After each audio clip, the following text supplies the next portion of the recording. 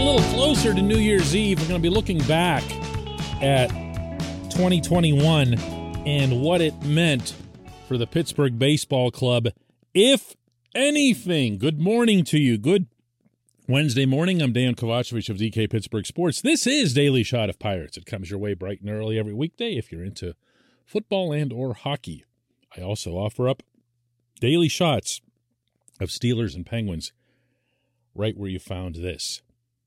The camps that Ben Cherington and Derek Shelton and their respective staffs have been conducting this offseason have involved prospects. Of course they've involved prospects because you can't have major leaguers involved because there's an ongoing lockout. And they've called these camps the Get Better at Baseball camps. They had two of them already this offseason. There's supposed to be another one in January. We'll see if that comes off based on protocols and whatever else. I guess being in Florida, it probably will. And the theme is one that's been consistently spoken from the day that Cherington was hired. His emphasis, above all, was getting better. Acquire players and then make them better.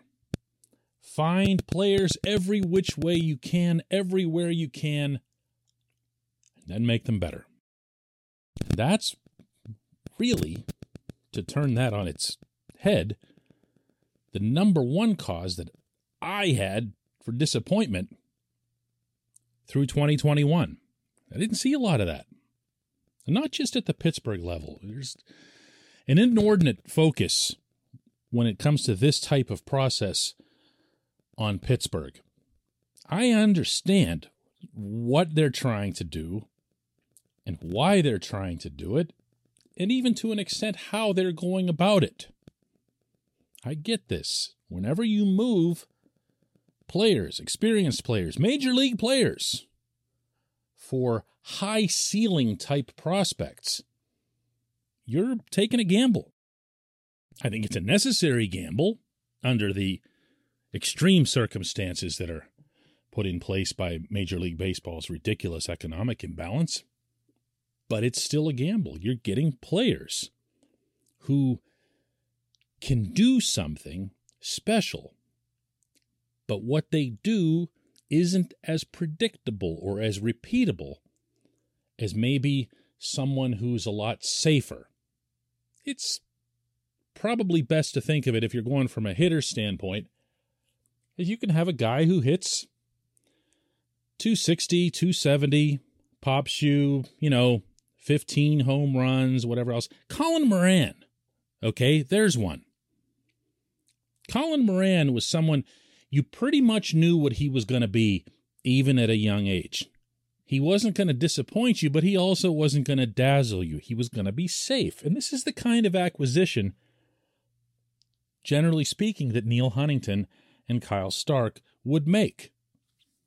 Because they were afraid of being embarrassed. They were afraid of failing. They were afraid of this risk that I'm describing. So I understand that progress in a process like this is never going to be linear. It just isn't. At the same time, you want to see some. And there just wasn't that much. And I'll give it a shot, though. I'll give it a shot.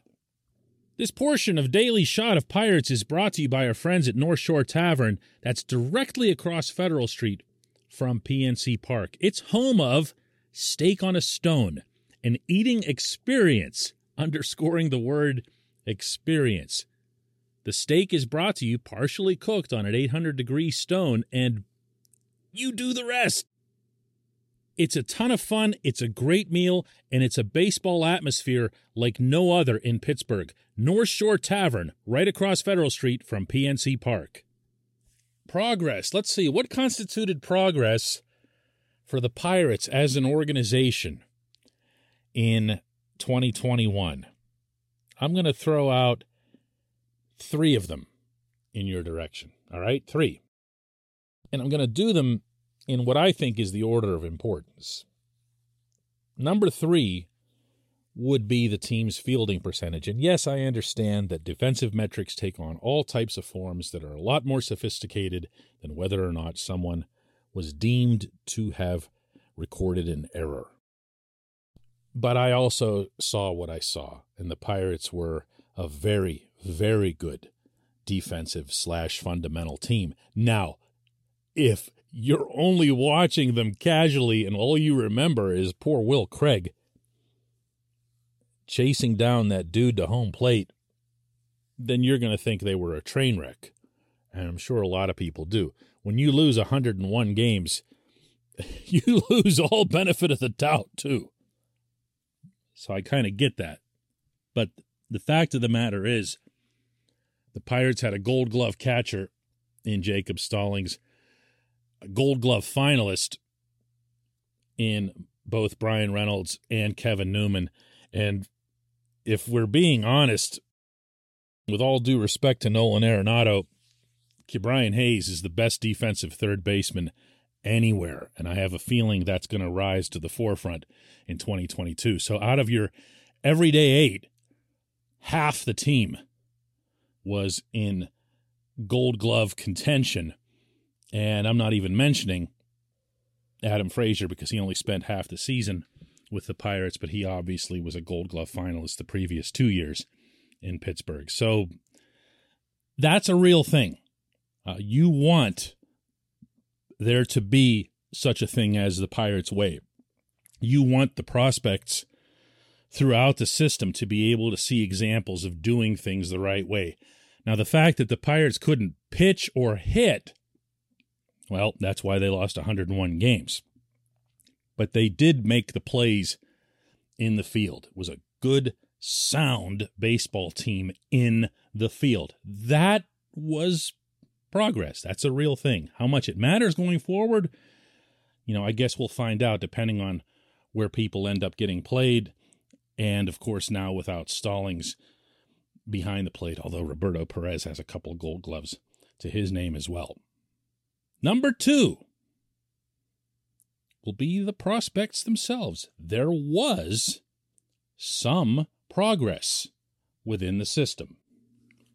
We saw Roansy Contreras and O'Neal Cruz both overcome injuries and make it to Pittsburgh very late in the season, as in the final week. But they look like they're a big part of the future, and despite missing the time they did, each of them individually took steps. That's important. Miguel Yajure, I think you could look at his season as more of a sideways thing because I know I expected him to be in the rotation the whole way through with the off-speed stuff that he's got, but he went back to the minors and then he ran into his own injury issues, so maybe I shouldn't throw him into that even though I have high hopes for him. To Greensboro, where the middle infield of the future is with Nick Gonzalez and Liover Peguero, Gonzalez just erupted late in the season. Definitely should have been promoted. They wanted to see if they could win a championship with those guys, so they left him where he is. I'm all right with that. No big complaint here. It's not like the difference is that massive from one level of the minors to the next.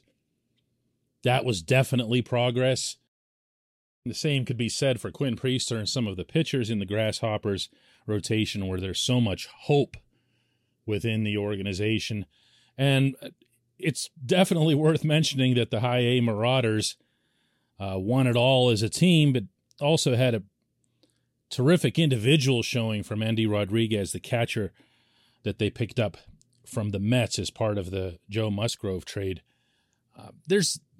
There were some good things that happened. I don't think it was spectacular or exponential, but it's also worth throwing into that discussion that the system overall shot into almost every top 5 ranking that there is, in large part because of the remarkable draft that Cherington and his group were able to engineer, headlined by Henry Davis as the number 1 overall pick. Number 1, this is, I'm sorry, I'm not going to let this one even get disputed.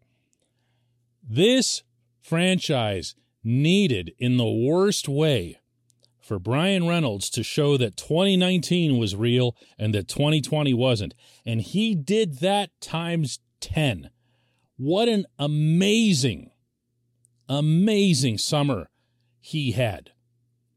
There needed to be, all along in this process, an anchor, a star, someone who you could say, hey, look, the Pirates are legit. They have that guy. Maybe it'll additionally be Ke'Bryan Hayes when he has his wrist back to full health and he can resume pulling the ball again. But for 2021, the biggest step that this organization made, and it might not even have been a collective thing, it might just have been Bryan Reynolds being as determined as he's known to be, was his showing. And all that's needed in 2022 is a bunch more of that. When we come back, just one question.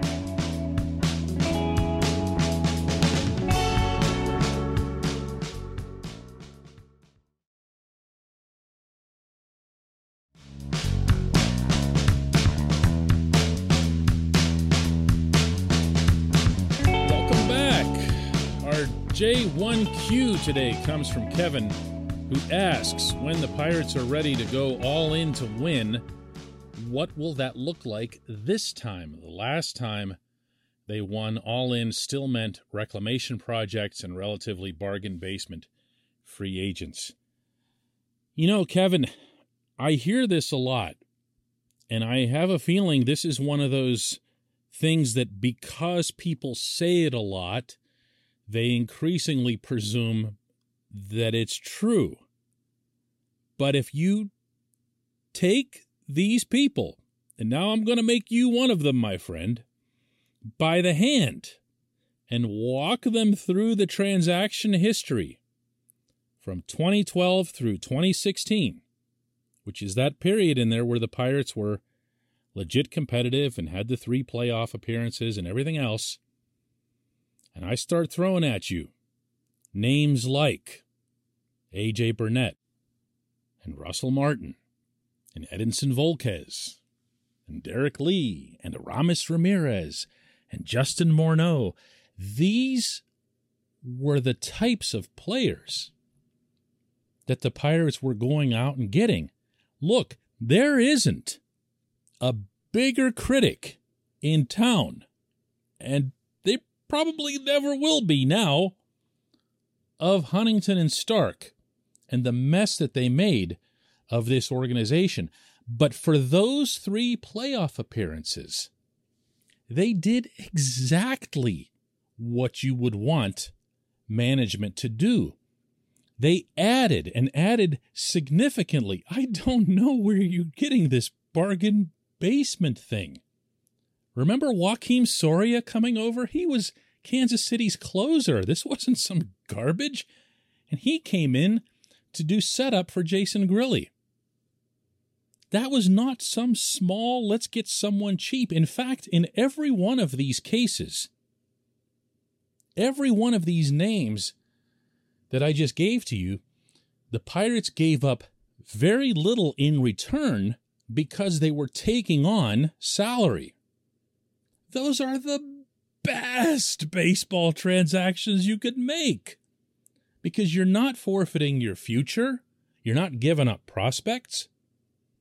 You're keeping all of that stuff on track while you're adding to the team that's right there on the field in front of you that deserved to be added to. Once more, I'm hardly some sort of Huntington/Stark apologist. I'm the exact opposite of that, but I also believe in being fair. And I don't even know how any portion of this fan base has reached the point of trying to rewrite that history. It's not an opinion. It's not up for interpretation. It happened. It's right there in black and white. Look up the transactions. Look at who they were. Look at their names. And look at the salaries that were attached to those names in those years. They did it exactly right, while, I should add, at the same time, not disrupting what everyone in that clubhouse would tell you was exceptional chemistry within those groups. They were a little bit volatile. They had some very different personalities. They had a personality from a kick-ass type like AJ to the homegrown go-getter like Neil Walker, to the MVP and Andrew McCutchen, to the quiet, kind of enigmatic, stays to himself Pedro Alvarez. They had a little bit of everything, but so do most good teams.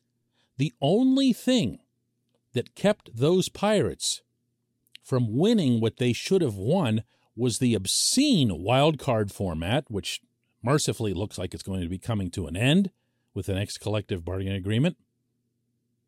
Obviously, 7 years too late for the Pirates, who won 98 games and had that thrown out because their ace didn't match up to the other team's ace, and their ace, of course, being Garrett Cole at the time.